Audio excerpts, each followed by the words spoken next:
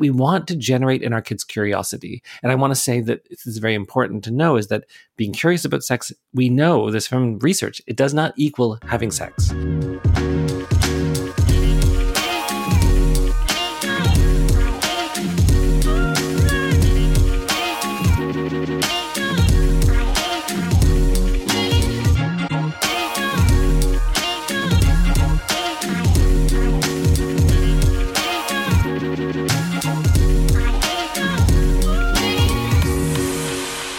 Welcome to today's podcast episode. I hope that you have had an incredible week, whatever you've been up to.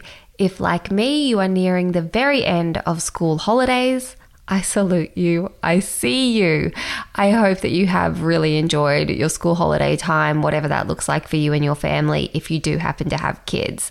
I'm going to presume a lot of you listening today do have children, or perhaps want to have children one day, or you're an auntie or your friends have kids, because this is a pretty parent-related topic.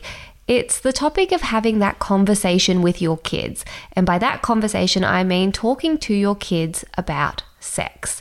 Now, this is a topic that I have had so many requests to talk more about over here on the podcast. Over on social media, particularly on Instagram stories, I'm always really transparent that I've always tried. I'm sure I don't get it right all the time, but I have always really tried to give the kids accurate, honest, reliable information whenever we're engaging in conversations that have to do with the topic of sex. And it's a series of conversation. Gone are the days of this like one and done birds and bees chat where your parents give you very limited information, and gone are the days of learning wholly and solely from your peers at school. I think nowadays we're so much more informed and we're so much more aware of how important it is to have really honest conversations with our kids.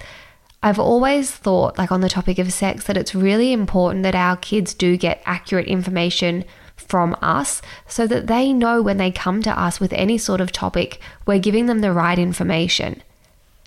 It can be hard if you have grown up in a household, though, where it wasn't super easy to chat about these sorts of things. You know, if there was shame and stigma around a lot of these topics, then when you grow up yourself, it can be really confronting when you have to try and find the right language and the right tone and also deliver it in an age-appropriate way.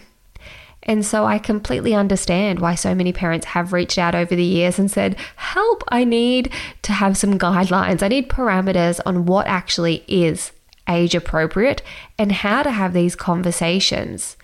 I think a lot of the time as adults, we get in our own heads, and we think, oh, it's going to be so tricky, or, I just don't want to start this conversation, and you can put it off.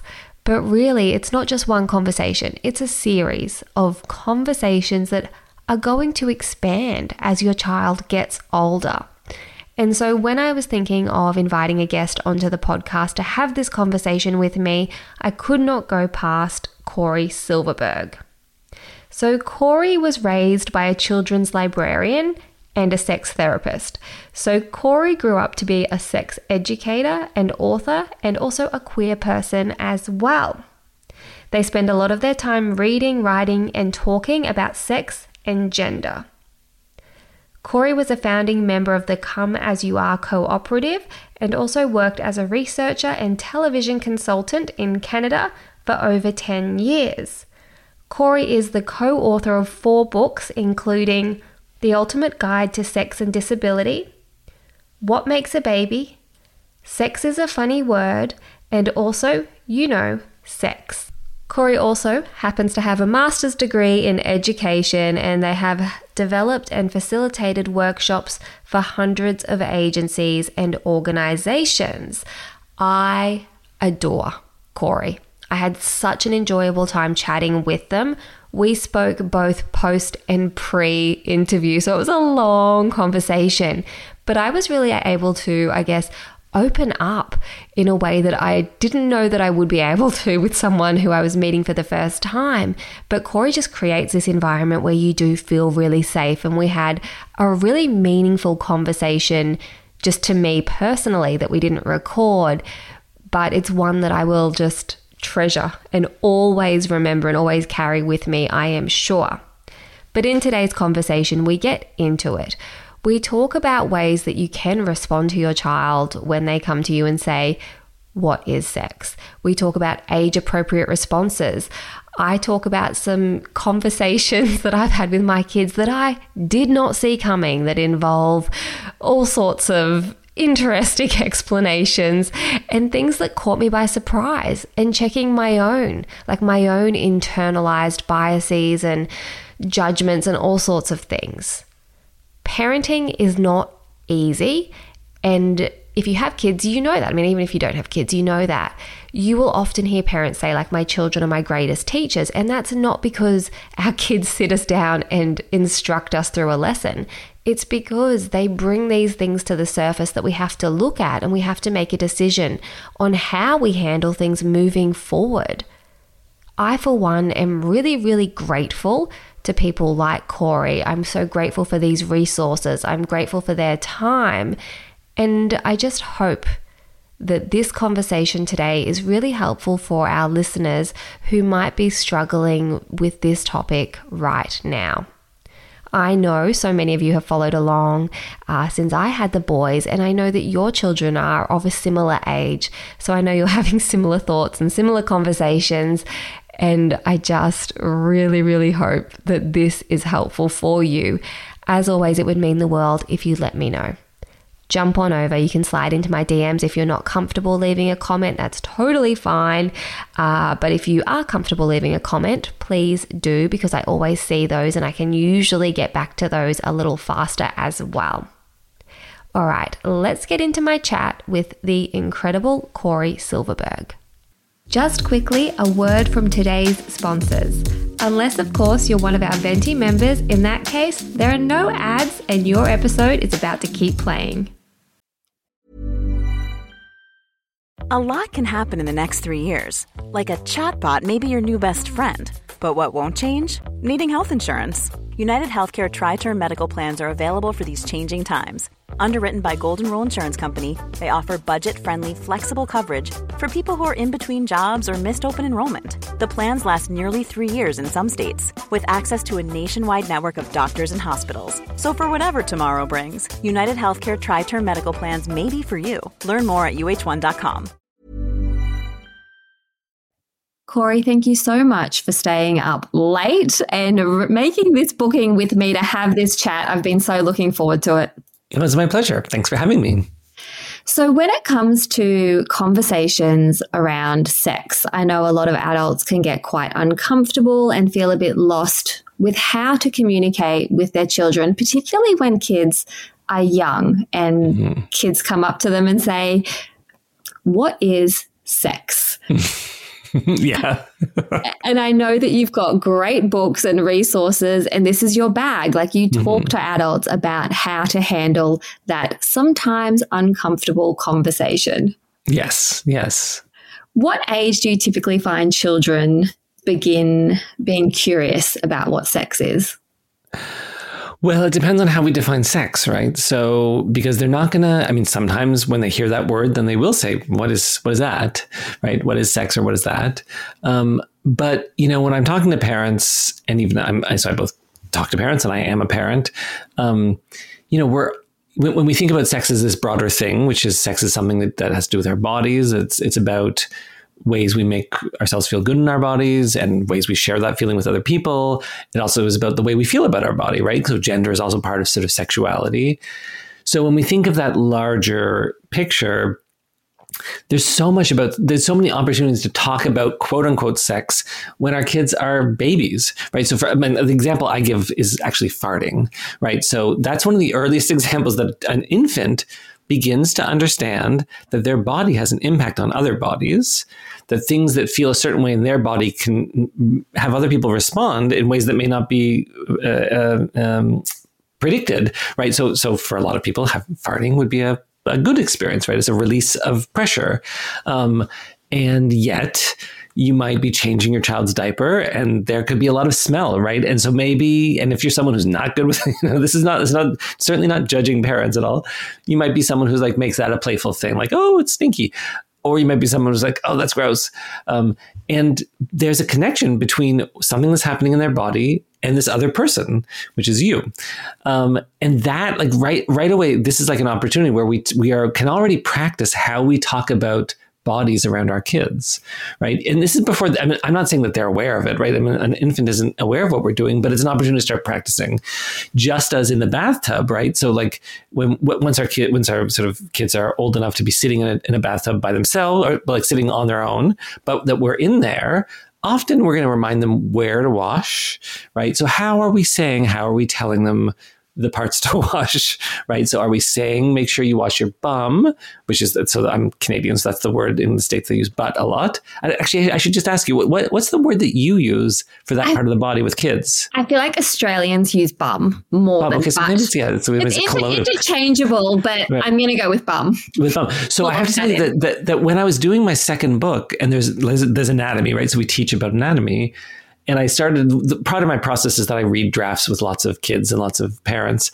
And I just use bum because it's the word I use. And I was living in New York at the time, and some people were confused, and they were like, do you mean like homeless person? Like they thought it was like a slang for, like this very old slang for someone who's homeless.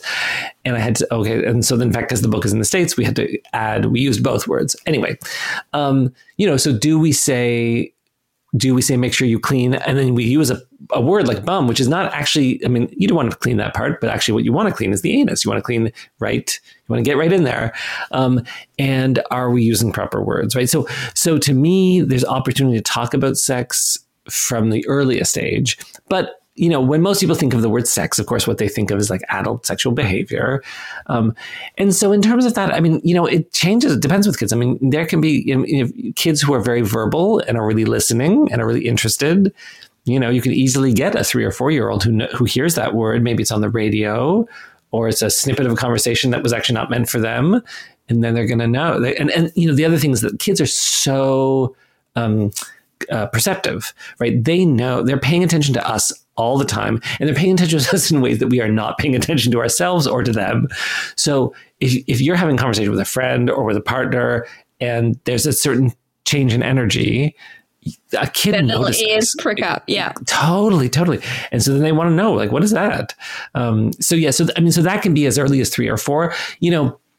In general, in terms of our first book, our books are all kind of sequential in terms of age. So the first book, which is about where babies come from, is sort of 4 to 6 year olds, which is often, I know not in your case, but in people's cases who have consecutive children, often there might be a sibling coming around that age. And so then they are like, how is this happening? Right. So the questions about where do babies come from? We tend to think of the main questions in sex ed as where do babies come from, and then kind of questions about puberty, but there's lots of ones in between. Yeah. And I particularly love that your second book is called Sex is a Funny Word, because I think even just that title alone, Corey, that is dialogue for parents, right? Your child turns around to you and says, "What's sex?" or, brings up however. That gives you a line. You can say, well, sex is a funny word. And that leads into it's funny. It can be a funny word because sex can mean, gender. It can be something that adults or consenting people do. Sex can mean X, Y, Z. Sex can mean sometimes how you feel about other people. I think that alone opens up the conversation beautifully and reminds us as parents, you don't just have to hear that question and think automatically, okay, it's time to sit them down and explain what intercourse is. You can go, okay, what's age appropriate? Right. And but I think this is great. I mean, your answer was great. I want you to tell all kids that answer. But this is what parents are worried about. And I think, it's an interesting question as to how you got to where you are to have this way of talking, because for most people, because they didn't get a chance to talk about this stuff very much when they were younger, and maybe even when they're older, they do think it's about intercourse, right? And I understand, and I'll say, the book that I wrote about where babies come from, we don't show intercourse. We don't use that word because it is a lot to think like, well, I'm going to start talking to my 4-year-old about intercourse.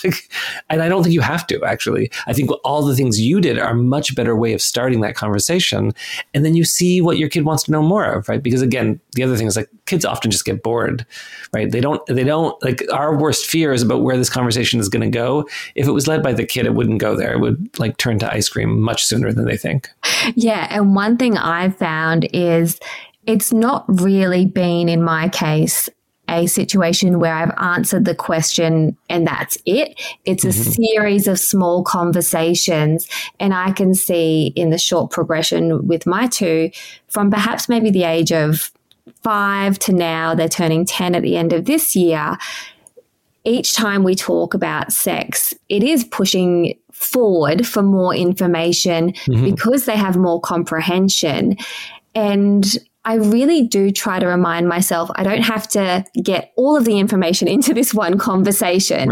Right. I try and remind myself to just be factually accurate with them because I want them to know that they can trust me so that what I say to them is true. And then if they're out in the playground and they hear something different, they at least know they can come to me and get the right response. Yeah. Yeah, no, absolutely. And again, I mean, that's, I think, a big challenge for a lot of parents is the feeling like I have this one chance, I'm going to screw it up, right? And again, we need to say like none of us got the sex education we deserve, right? So we're really just thrown in, right? And it's not something the schools do not do a good job of this, and neither does the media. So, and I think it's kind of everyone's responsibility, right? I think we learn about sex from all these places and we learn different things, and that's good. But it really is on parents to have these conversations. But it's so important to know that it's not just one conversation, that it will be this incremental thing. It surprised me how much information my boys actually tend to get from people at school or the conversations they're having. I said to you before we hit record, one of my kids got off the bus recently and said to me, "Mum, what's teabagging?" And never in a million years, Corey, did I think that I would be explaining to my 9-year-old what teabagging means. But I wanted to give him the accurate response because I didn't want him to then go on and use it in a different context. Yeah. It's similar. Like one of them a couple of months ago used the word pussy in the way of calling someone weak. And I said, I'm going to stop you there and explain why we're not doing that. Right. And I want you to understand what the word pussy actually means. Right. So it's one of those things as an adult, like it's tempting sometimes to want to wrap them up in bubble wrap and protect them. But they're having these conversations and these exchanges at a young age. Oh, yeah. Yeah. And younger. And it really is. And the pandemic is a part of it, too, because all of our kids were more exposed to more media without us being around. Because, I mean, for some parents, there was a time when we monitored this stuff. And still, I mean, there's ways of monitoring, but during the pandemic, there just wasn't. And it's a very kind of natural thing for all kids to want to be watching TV shows that are for kids that are slightly older, reading books for kids that are slightly older. They all kind of read up, they watch up. And so then they're exposed to this language, right? And then they repeat it. And I do think, it was interesting with our third book, which is about puberty. So in that book, we do define the kind of major sex acts. Teabagging is not in the book, but it's a book for 10-year-olds. So, in some ways it should have been, except I guess the thing is I really think that kind of stuff is really what I feel like is good to be done at home, because it is a little strange. Like I wouldn't put it in a book because I'm an adult. I don't have a relationship with people's kids who are reading the book. I feel like it goes a bit beyond the kind of I'm an educator and I'm going to offer you so of course there's a definition of anal sex and of oral sex and of penile vaginal intercourse. And even that I was a little bit this is not really my job, because mostly my work is around helping them talk about relationships and gender identity and sexual identity and all that kind of stuff. But I knew that some parents needed a beginning. So for example, I think there may be a lot of listeners right now that want to know what exactly did you say to your kid, first of all, about teabagging and second of all, about the word pussy, right? Yeah. So first of all, I said to him, how did you hear that? How did someone say that to you? Because I didn't want to jump from what my initial reaction was and make an assumption. Because I think, I think we've all seen that meme where it's like, my 2-year-old just asked me what sex is. So I explained it and I said, why? And then they said, because mum said lunch will be ready in 2 secs. Right. So I didn't want to get my context mixed up. I didn't want to, maybe he was chatting about the Queen and the coronation and tea bags, but he explained more of the context in the conversation and that it had come from older kids from a different school, but they were yelling it backwards and forth. And what did it mean? And I said to him, I'm going to give you the honest answer and my understanding of it. Teabagging is an expression for when someone with testicles dips their testicles into someone else's mouth, often when they're not expecting it. Maybe a group of people hold them down as a joke, it's a prank, or they're asleep and people think it's funny, but it's absolutely not funny. And as a 9-year-old would be, he was repulsed. Right, yes. Absolutely repulsed, but not to the point that I didn't feel he could handle that information. It didn't traumatize him, but it was enough for him to know moving forward he didn't want to use that expression. Right, right, yes. And then when the conversation about when my son used the word pussy he used it like as if it would be interchangeable for wuss or for wimpy, right? Yeah, which is how a lot of kids do use it. Yeah. And so I asked for further clarification. I said, what do you mean by that? And that's when it became clear that he was using it as a way to explain being weaker. And I said, I want to explain to you why I don't want you to use that word in that context. The reason I don't want you to use that word in that context is that pussy is a slang word for a vulva. And when you make a vulva be something negative, it can hurt the feelings of people that have vulvas. And that's misogynistic. And we're not misogynistic in this household. We're feminists. That's how I talk with the boys. Right. And sometimes people say to me they're too young. I'm like, no, they actually understand it. Of course. It's amazing if you just deliver it with simplicity and empathy and honesty. Kids understand it. Like, this is a little bit different, and I know we're going off on a tangent here, but relatable as well. I've been talking with the kids about thin privilege and what it's like to live in a fat body. Whilst I don't have the lived experience of living in a fat body, I'm trying to understand the biases that are presented to people that are in bigger bodies. And so we've been having conversations around that. Great. And then recently I had a podcast on, and during this podcast, one of the guests was telling an embarrassing story. And part of the embarrassing story was about a co-worker spitting food onto his lip and he licked it off because it was awkward. But in the lead up to, and it was funny, like we all laughed. But in the lead up, the setup, the foreshadowing to that was this woman is really large. And my son said to me, Mum, what does it have to, he goes, there was something about that story that bothered me. Why was that information included about being in a fat body? And I said, and again, 9 years old picking up on that, doing a better job than me. But I think it just goes to show that sometimes as adults we go, oh, it's too politically correct and I don't want to do that. And how many hoops do we have to jump through? But it's so simple. And kids get it. And also the way you're doing it, it is political, and you're doing it in a way that's grounded in care, which is like, let's care for other people. Why are we being mean to other people? Why are we talking about certain bodies as if they are less worthy than other bodies? And I mean, I guess the other thing is the other thing when people say they're too young is like, no, they're not. And they absolutely see injustice and bias and racism and sexism and classism. They see all of that, but they don't have language for it.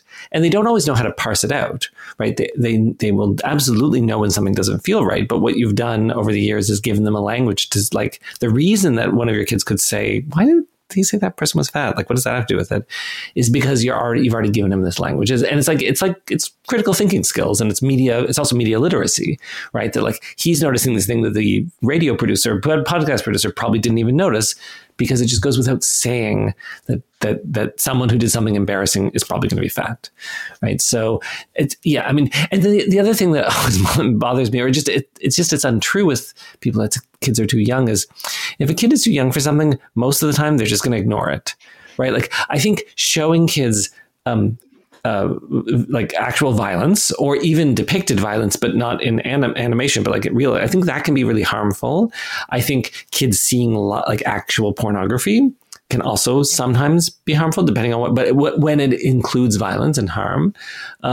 But with our books, which are all about sex, and they do deal with like very complicated topics, including sexual abuse, they're comics.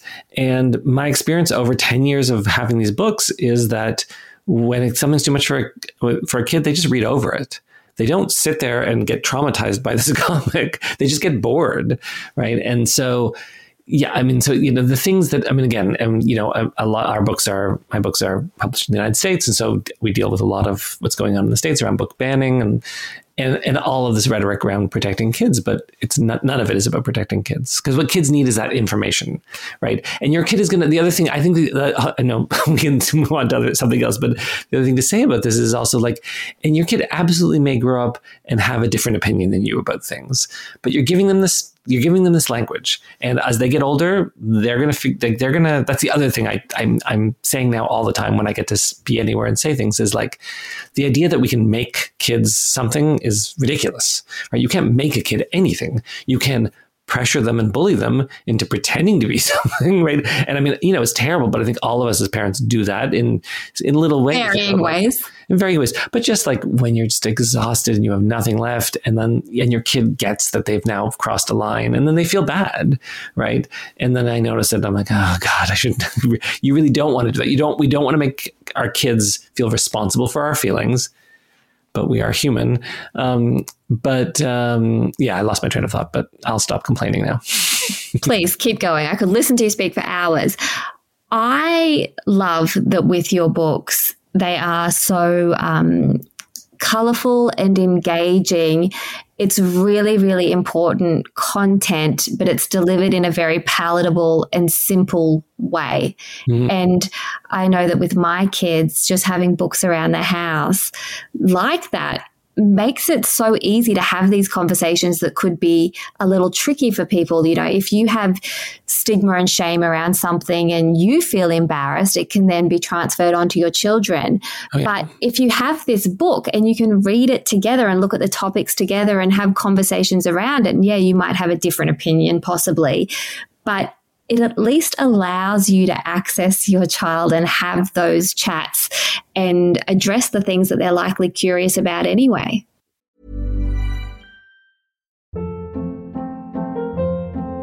Hold up. What was that? Boring. No flavor. That was as bad as those leftovers you ate all week. Keke Palmer here. And it's time to say hello to something fresh and guilt-free. HelloFresh. Jazz up dinner with pecan-crusted chicken or garlic butter shrimp scampi. Now that's music to my mouth. HelloFresh. Let's get this dinner party started. Discover all the delicious possibilities at HelloFresh.com. Yeah, and that's the best thing. I do always say, like, you don't need to agree with the things in the books, but the books become a reason to talk about things, right? And so when there's topics like sex, or sometimes like trauma or grief or like other complicated things, like unless we work. So like, because I'm a sex educator, my kid hears stuff about sex education all the time. But if it's not your work, when does it come up? Right. And so yes, so absolutely. Books are like, they're, I think the most important thing is that they're just this thing that you can use between you and your kid to have conversations, including like, what didn't you like about that? Or what did they get wrong? So I have a kid who's non-binary. And so a lot of the books that they read are full of binary gender stuff. And so, but we don't not read them. And we look for stuff that includes them, but also that's not enough because they're a big reader. So a lot of what we do is just like, oh, what did you not like about that? And how would you end the story differently, et cetera. And that's also really useful, and kids love, it's not, there can be a lot that can come of those conversations. Yeah, a child genuinely typically feels good when a parent shows interest, and that interest can be through curiosity and questioning. Absolutely. Right. Yeah. When it comes to primary school age children, perhaps, grade 2 to 5, and they are having these conversations with their parents or caregivers about sex, what are some of the essential components that you think parents should consider, at least, including in their responses? Well, So there's the how to do it and then what to say. So the how to do it, I think like you demonstrated it perfectly, which is like, it's to like begin with curiosity, right? So like ask, so if your kid comes to you with a question, oh, that's such an interesting question. What made you ask it? Or did you hear that word from somewhere? And part of that is because you want more context. So you want to know what question you're actually being asked. But also it is that we want to generate in our kids curiosity. And I want to say that this is very important to know, is that being curious about sex, we know this from research, it does not equal having sex, right? So in fact, we know that kids that get comprehensive sex education start having sex at a later age, right? So learning about sex doesn't make us, it might make us more interested, but it doesn't, the data shows, it doesn't make us actually go out and do it. And we want our kids to be curious because we want them to be asking these questions, and it's it's a safety thing, right? So when they're a teenager and someone comes up and wants them to do something, we want them to not only be like, what is this, is this, not just like, what is this person about? And are they sus? And should I be mindful? But also, what do I want? Right. So much. And there is a gender component of this, right? Certainly the way that girls are raised is very different than the way boys are raised. Certainly so many girls are raised not to ask themselves, what do I want? Right. And to know that what they want and is valuable. And that's actually should be where everything starts from. So we really want to start with curiosity. And so so I said, in terms of how we do it, in terms of what, with primary age kids, there's just some basics and again, you did this, right? Like when you were talking about the title of the book, we want them to know that sex is many things, right? We don't want to say sex is intercourse because that's not what it is, right? If you look at the media that kids are exposed to, and certainly adults are exposed to, like books and movies, sexuality is so many things that aren't about making babies, right? So when we start, in our books, we never start with that, right? In fact, in our second book, there's nothing about reproduction because sex is all these other things. For me, the answer is always like, well, that word means a lot of things. And then sometimes I will break it down just to be really clear. But usually people use that word to talk about the different kinds of bodies, which people think of as male and female, although there's more options than that. Sex is also this thing I like how you use your language. So you said adults or consenting people did, right? We all have to figure out what we're comfortable with because, of course, it's not just adults who have sex. Certainly a lot of teenagers have sex.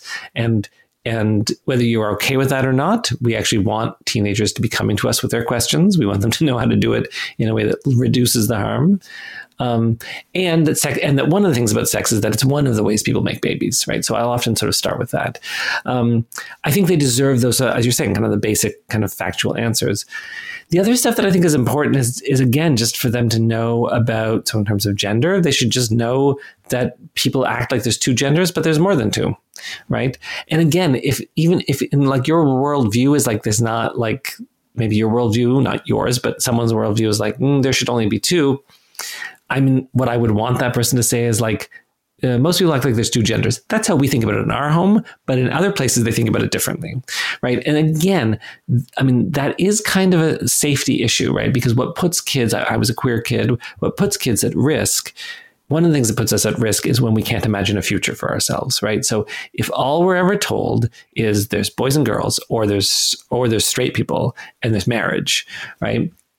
And we know that those aren't that we're not that, right? So maybe it's a gender thing, so it's a boy-girl thing, or maybe it's like a heteronormative thing. So it's like, well, I don't want to get married and I'm a boy, but I'm not really interested in girls. That's dangerous, right? It's dangerous to have someone who can't imagine a future. It's getting a lot easier with media and with the internet because, of course, kids find, now we have lots of gay celebrities and we certainly have more and more trans celebrities, right? So it's harder to pretend the queer people and trans people and gay people haven't always been here. But it's not impossible, and it is still kind of a big risk. So that's why, for me, I think kids need to know about the world out there. They also should know about your values, right? So that's the other thing I would say is like, it's time for for parents to be thinking about, what do I want my kid? What do I want my kid's future to look like in terms of relationships, in terms of their identities? And then to start sharing that, right? That this is how, and so that might be about, this is how I was raised, right? So, when I was raised, misogyny was absolutely ignored. But in our household, as you said, we're not okay with misogyny and we're feminists. So much of, I get that the other thing I'll say, and this is the last thing I'll say, is that parents get concerned about like, how do I talk to my kids about sex? But so much of it is about talking to them about our lives and not the sexual activity part, right? So I don't think it makes sense for us to ever really talk to our kids about our sexual activity in a detailed way, even our past, right? We might say stuff like, I had some experiences that I liked and some I didn't like, right? I'm never going to go in more detail than that with my kids, but I will talk about early experiences with crushes and feeling like I couldn't tell people how I felt, right? That feeling of like you could never tell someone you had a crush on them. And those are stories. That stuff is like really important. And also then you get to say like, this is how it was for me and this is how I wish it was. And this is what I hope for you, right? So I hope that you know that you can say to someone if you like them and they may say they don't like you back. And also we're going to survive that together, right? But it can be different. Yeah, that storytelling component, I think, of parenting provides so much connective tissue. I know in my household at the moment, kids in grade 4, we are talking about crushes. It's prevalent. They talk about it. They come home from school. One of the boys came home from school and said, I feel like I'm a therapist because so-and-so broke up with so-and-so. And I was like, you're definitely my kid. But they are having these conversations. And so I'll offer up a story of, I remember being in grade 3 and it was Easter and a boy that I had a crush on bought me a couple of Easter eggs and I felt my whole stomach drop and I was so scared and I wanted to run away, but I also liked him.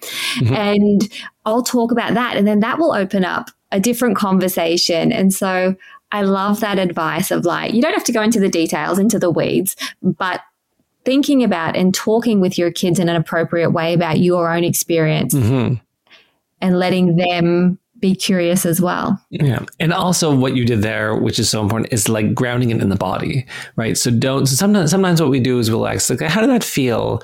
And so and by the time a kid is in grade 3 or 4, they already know that the answer is supposed to be like happy, sad, scared, like a feeling word.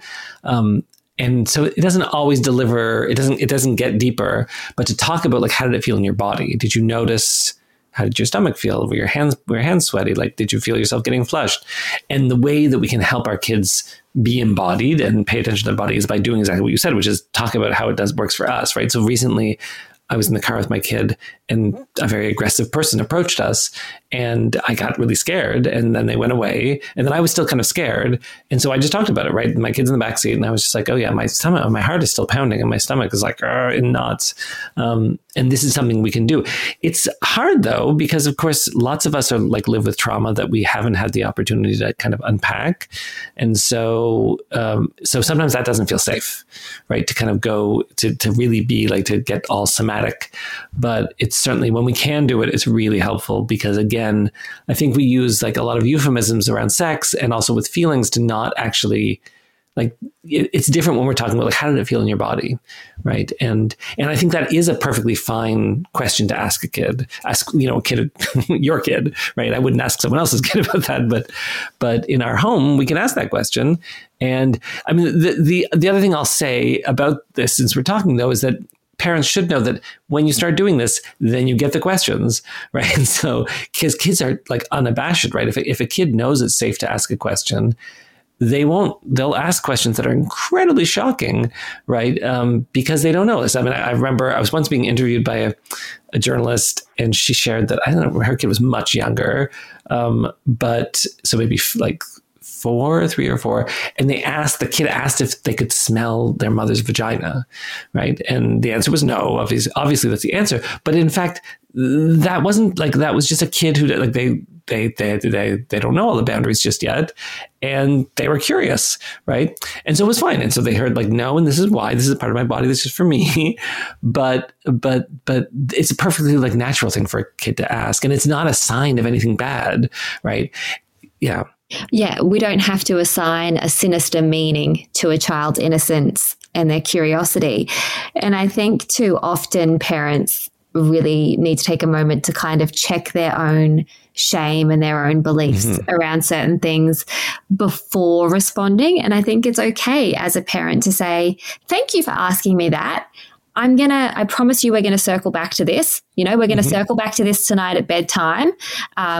You might say, I imagine, like, I just want to think about it so I can give you the right answer. And I've done that with my boys. One of them came to me and said, Mum, you've always said sex can be with a man and a woman and a woman, or a man and a man. But how? How does a man and a man have sex, right? Right. And question. I'm putting out fires left, right, and center. I'm like baking the cookies and I'm feeding the dog, and I'm like, is this the time? And I said, we're absolutely going to circle back to this. That's a really great question. Thank you for asking it. And I promise you, after dinner and after your brother's in bed, you and I will have that chat.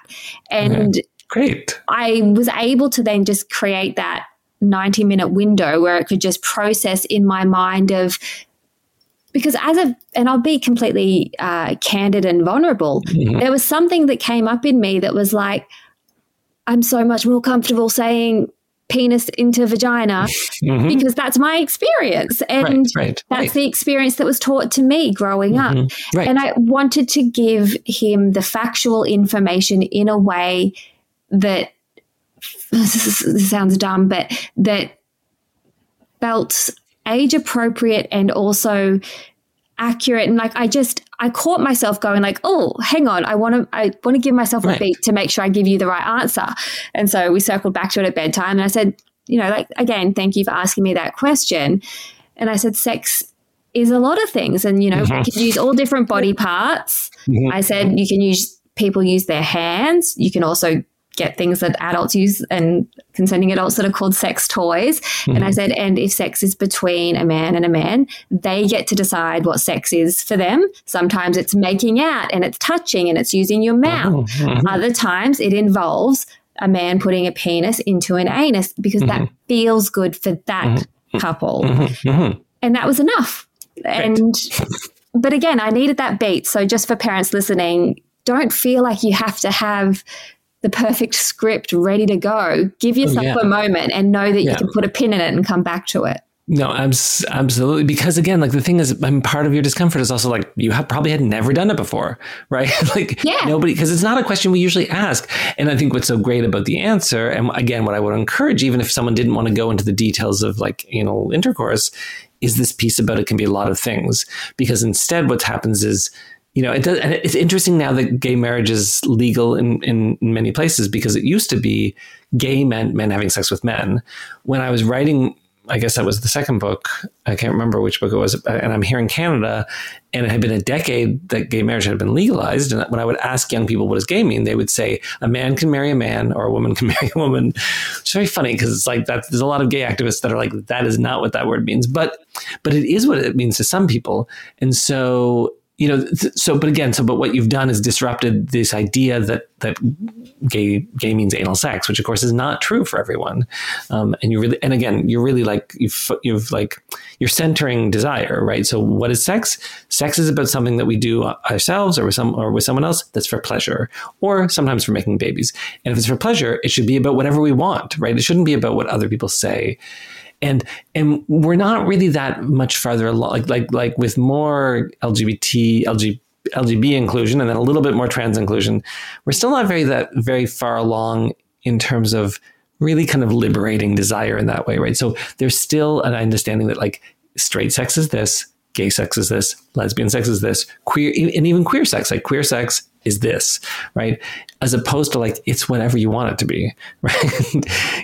Yeah. And it's interesting, I think for some parents and for some children, that might be too much information, the conversation I just shared. But the thing I was, sort of mentally having a chat with myself about was, well, hang on, Kylie, you pride yourself on being inclusive. That's something that's an important value of mine. And you're very comfortable saying penis into vagina. So get comfortable saying penis into anus. And that was kind of my way of thinking, but I know that's not for everyone. But nor does it have to be. That's the other thing. Again, like we should be clear as parents are listening that like the goal isn't to do it like you do it. The goal is to do it in a way that feels like it matches, like that is sort of tolerable in terms of your comfort level and that matches your values, right? I'm very clear with parents. Like, I don't think that like feminism or sex positivity means that we have to be okay with everything at all, right? I think boundaries, we all need boundaries, right? So, and again, if someone asked a question and you're like, I cannot answer that question, then you can say, that's a great question, which I cannot answer. So let me think about how we're going to get there. And this is actually another big tip I have. And sometimes it's closer to teen years, but maybe not for everyone, is it's really important for all of us to have a trusted adult in our kids' lives who can answer questions that either we can't or that our kids don't want to ask us, right? And so this is particularly like once for kids that are going to start embarking on dating or exploring sex, there's stuff they're not going to want to ask their parents, no matter how. I mean, my dad was a sex therapist and my mom was a librarian, and they were totally open to any questions. And I did not want to ask them questions about this stuff at all. And I didn't really have, I mean, I ended up having trustworthy friends, but what I do now, like even from my kid who's 8, there's a couple trusted adults, and they actually have, they don't have their own phone yet, but they have access to knowing how to text these adults who I trust and they trust. And they can turn to them, and then those adults, they know the deal, which is that like they're going to keep those conversations private as long as they're not concerned about my kid's safety, right? So if they're concerned about safety, then they know that they will share that with me, and my kid knows that, and they can know that. And it's essential because there's all sorts of stuff that we are the wrong people to help our kids with, like especially once dating starts, and our kids start dating people we don't like. We're not the right people. Right? No. And I recently was listening to a podcast, and I haven't fact checked this, but in the podcast, the conversation included a little bit about how at a certain age, children actually kind of become repulsed by their parents. And that's part of healthy development, because they do have to detach in a way. And like the thought of my kids being repulsed by me doesn't feel great, but it makes sense. And I think that's such a helpful tip to go, okay, how am I building out a village around them? And it can be a village of 1 or 2, but just people that are safe for them to talk to, excuse me. So I think that's a really, really great tip for our listeners. Yeah. And it's great. I mean, if you can find people who have skills that you don't have, then that's even better. Right? Absolutely. Outsource. Right. Exactly. Yes. Oh, there's so many things that I could just sit here and talk to you about for hours and hours, Corey, but I know that it is getting late where you are. I have a little more time. Oh, thank you. Well, in that case, I'll quickly say you've got 3 books. You've got What Makes a Baby, Sex is a Funny Word, and sex. Right. And I'm sure they're all, I have Sex is a Funny Word. I think I need to get, sex. That'll be my soon. Next purchase. Yes. But when it comes to your book, something that I really appreciate is the variety that's included. It's not just about what you might think it's about. You really do go into feelings, you go into consent, also talk about body parts. And something I really loved from Sex is a Funny Word is this swap that you make and change private parts to middle parts. Right. I think that might be really helpful for our listeners if you don't mind chatting about that quickly. No. Yeah. So we recommend you not use private parts, and there's a few reasons for that. For one thing, so as the way we define privacy, like the way I define it in my work and in the book, is that private means it's something that you're choosing to keep for yourself or you're choosing to share with someone else. And so any part of our body can be private, right? So often we use the term private parts partly as a way to do education around safety, right? So we want kids to know if someone tries to touch their genitals, that's not okay, right? And that's basically so. And so that's where it kind of comes from. And so we talk about, so what are the problems with private parts? So number one, it's too vague, right? So when we say private parts, which parts are we talking about? Some books say it's the parts that are covered by your underwear, and but then they have to try to figure out how to talk about breasts and nipples. So they say sometimes it's a part that's covered by a bathing suit, but that's not true for all kids.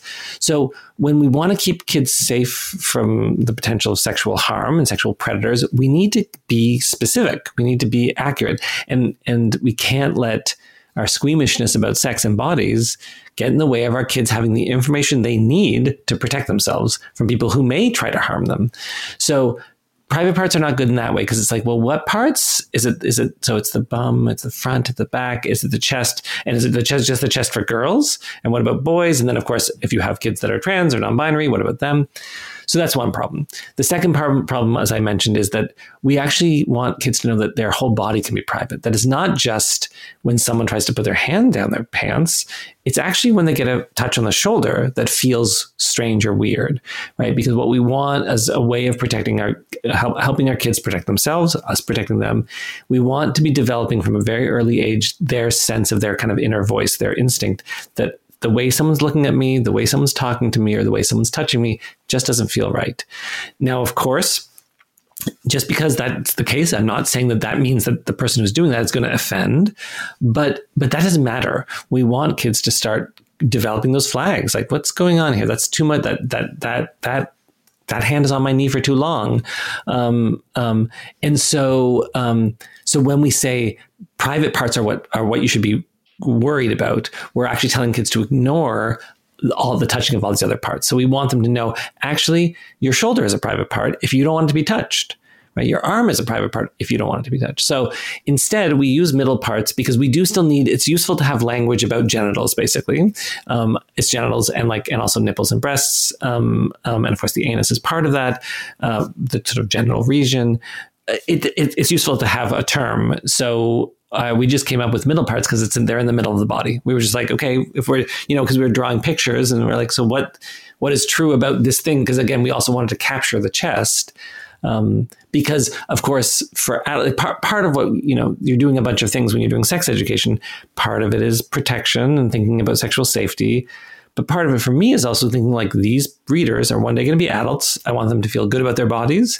And of course, there are parts of our bodies that have way more nerve endings and that are more likely to be erogenous. And there's nothing wrong with we don't talk about that in the book for 7 to 9 year olds, but first of all, there's nothing wrong with planting that seed. And second of all, I would also say that kids already know that, right? So the other thing that is important for everyone to know is that kids know a lot. The reason the kids know a lot about sex, they don't know that word necessarily. And I'm not saying that they know a lot about adult sexual activity, but like every kid knows that there's parts of their body that feel good and there's parts of their body that feel bad. Every kid knows something that will make their body feel good and something that makes their body feel bad. That is the kind of basis of a kind of talking about sexual response, right? And also talking about consent, because consent means knowing what you want, right? So part of that's like, well, what would feel good, right? So if you have no idea what would feel good, it's hard to consent because consent is about like me actually saying the things that I want and giving people permission to do things with me. So that's the so I really like middle parts. I don't use private parts at all. And that's the kind of reason for it. I love it. I love this terminology, this language that you've given me, middle parts. I wish that I had known that when the boys were much younger, but moving forward, and I know for our listeners, that's going to connect because yes, any part of your body should be private should you choose it to be.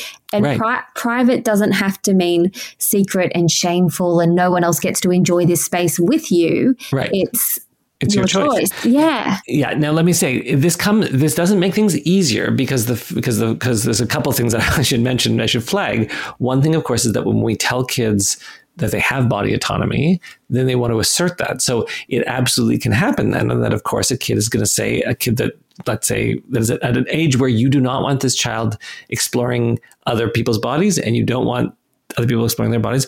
But a kid, I mean, this I've heard this from many parents where a child will say, well, it'll turn out, you'll hear from school, they were touching each other and their hands were down their pants or something like that. And the kid, and when asked by the parent, the kid will say, well, it feels good. I don't mind that he's doing that. Mm-hmm. But at that point, it's still fine to say like, okay, well, that's great. It's good that you know what feels good. And also at your age, this is actually a decision that we're still making for you, that this kind of touch, this is not, we're not okay with it right now. Right. And it's absolutely going to be something you're going to get to choose later on. But what I have to ask is that, like, if you want to explore that part of your body, that's for you alone. Right. So when you're in the bath, when you're in bedroom, absolutely, like, touching oneself for pleasure is something all kids do, right? And I use that, and I described it that way because, masturbation to me, the word masturbation to me means intention, right? So older people, like teenagers, certainly, and maybe by like 9 or 10, or maybe even younger, I don't know. But like they'll know that touching their genitals feels good. Often they'll do it to soothe themselves to sleep. That's fine. What even younger kids do, it's not really masturbation. It's not really sexual in that way. And I think, again, it's important for us to notice these differences, because it is a path, right? Because our little kids, they're not sexual, right? And again, obviously, if we see people sexualizing them, that is a flag, and we want that to be a flag. So I do want to say this whole thing about saying like private means it's your choice. It can be complicated. The other thing is to be really honest or direct about this is, of course, that in some families, kids do not have a choice about hugging or kissing relatives, right? So in our book, we do deal with that, but I don't say no one should ever, I don't say to parents, never make your kid kiss their grandparents, because I just don't know. Who am I to say that to people in their families? So, so we instead have this chapter where people can kind of deal with it and talk about it. But again, I think we can help our kids develop healthy boundaries and also talk to them about the way things work in the real world and in our families, right? And say like, yes, I get it. You don't like, but I'm always there. And so I'm going to ask you just to do it because it's the only way they can understand that you're loving them or something. I mean, again, lots of parents, I should say, think I'm wrong and think you should never do it. But there are so many nuances, so many things at play that all need to be considered. And that's why there is no one amazing solution for all of these situations. But I think curiosity and being open and knowing that if you foster open communication with your children, it's only going to lead to a stronger relationship and keeping them safe and all of those things. Absolutely, yeah. You are a wealth of knowledge. Thank you so much for your time, Corey. I'm going to pop a link in our show notes so that people can jump over and grab themselves your books. I recommend just getting all 3. Get the trilogy, then you're set. Where can our listeners connect with you? So I'm on social media, just using my name, Corey Silverberg. And then I have a website. So it's just CoreySilverberg.com, and they can find me there. And part of what I do is just answer people's questions. So people can contact me through the website. Perfect. I'll pop a link in our show notes. Corey, thank you so much. Thank you very much.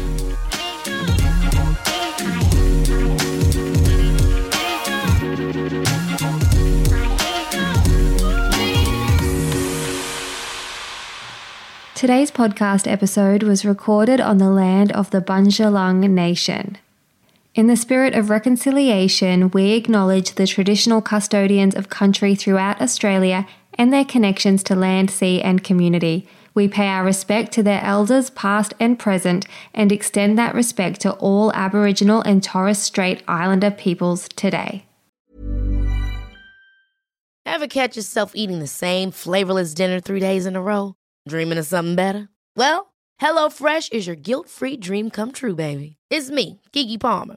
Let's wake up those taste buds with hot, juicy pecan-crusted chicken or garlic butter shrimp scampi. Hello Fresh. Stop dreaming of all the delicious possibilities and dig in at HelloFresh.com. Let's get this dinner party started.